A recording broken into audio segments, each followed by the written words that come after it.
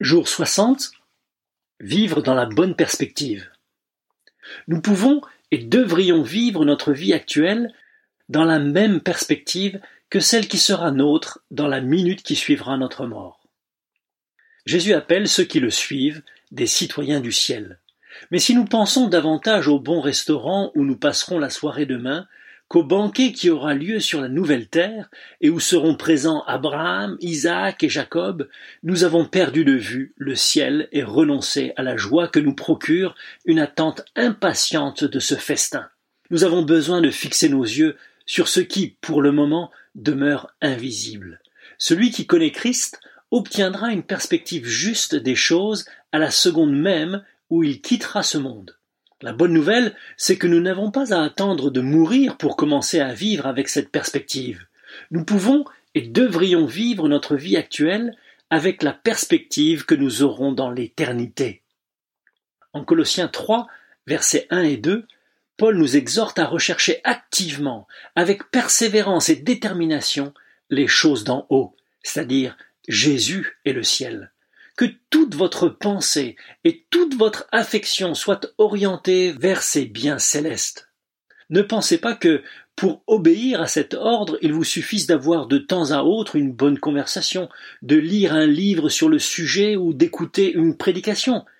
Puisque vous vivrez votre seconde vie au ciel, pourquoi ne pas passer votre vie actuelle à rechercher le ciel afin de l'attendre avec impatience et de vous y préparer?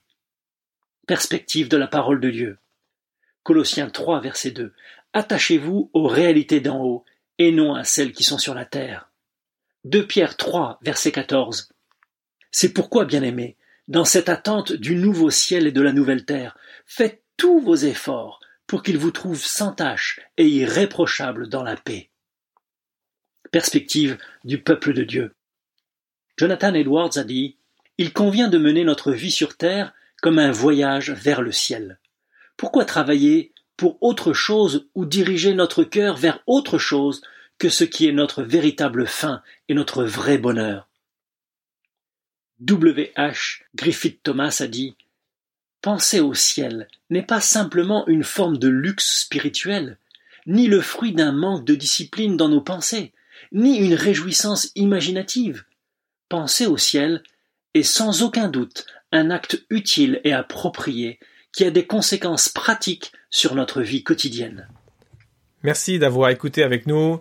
Avant de partir, on a 2 petites choses pour vous, une surprise et une requête. Est-ce que vous pourriez partager à vos amis ce podcast? Faites-le connaître autour de vous pour qu'eux aussi puissent vivre aujourd'hui à la lumière de l'éternité. Ce serait vraiment un encouragement aussi pour l'équipe qui a travaillé sur ce podcast. Merci d'avance.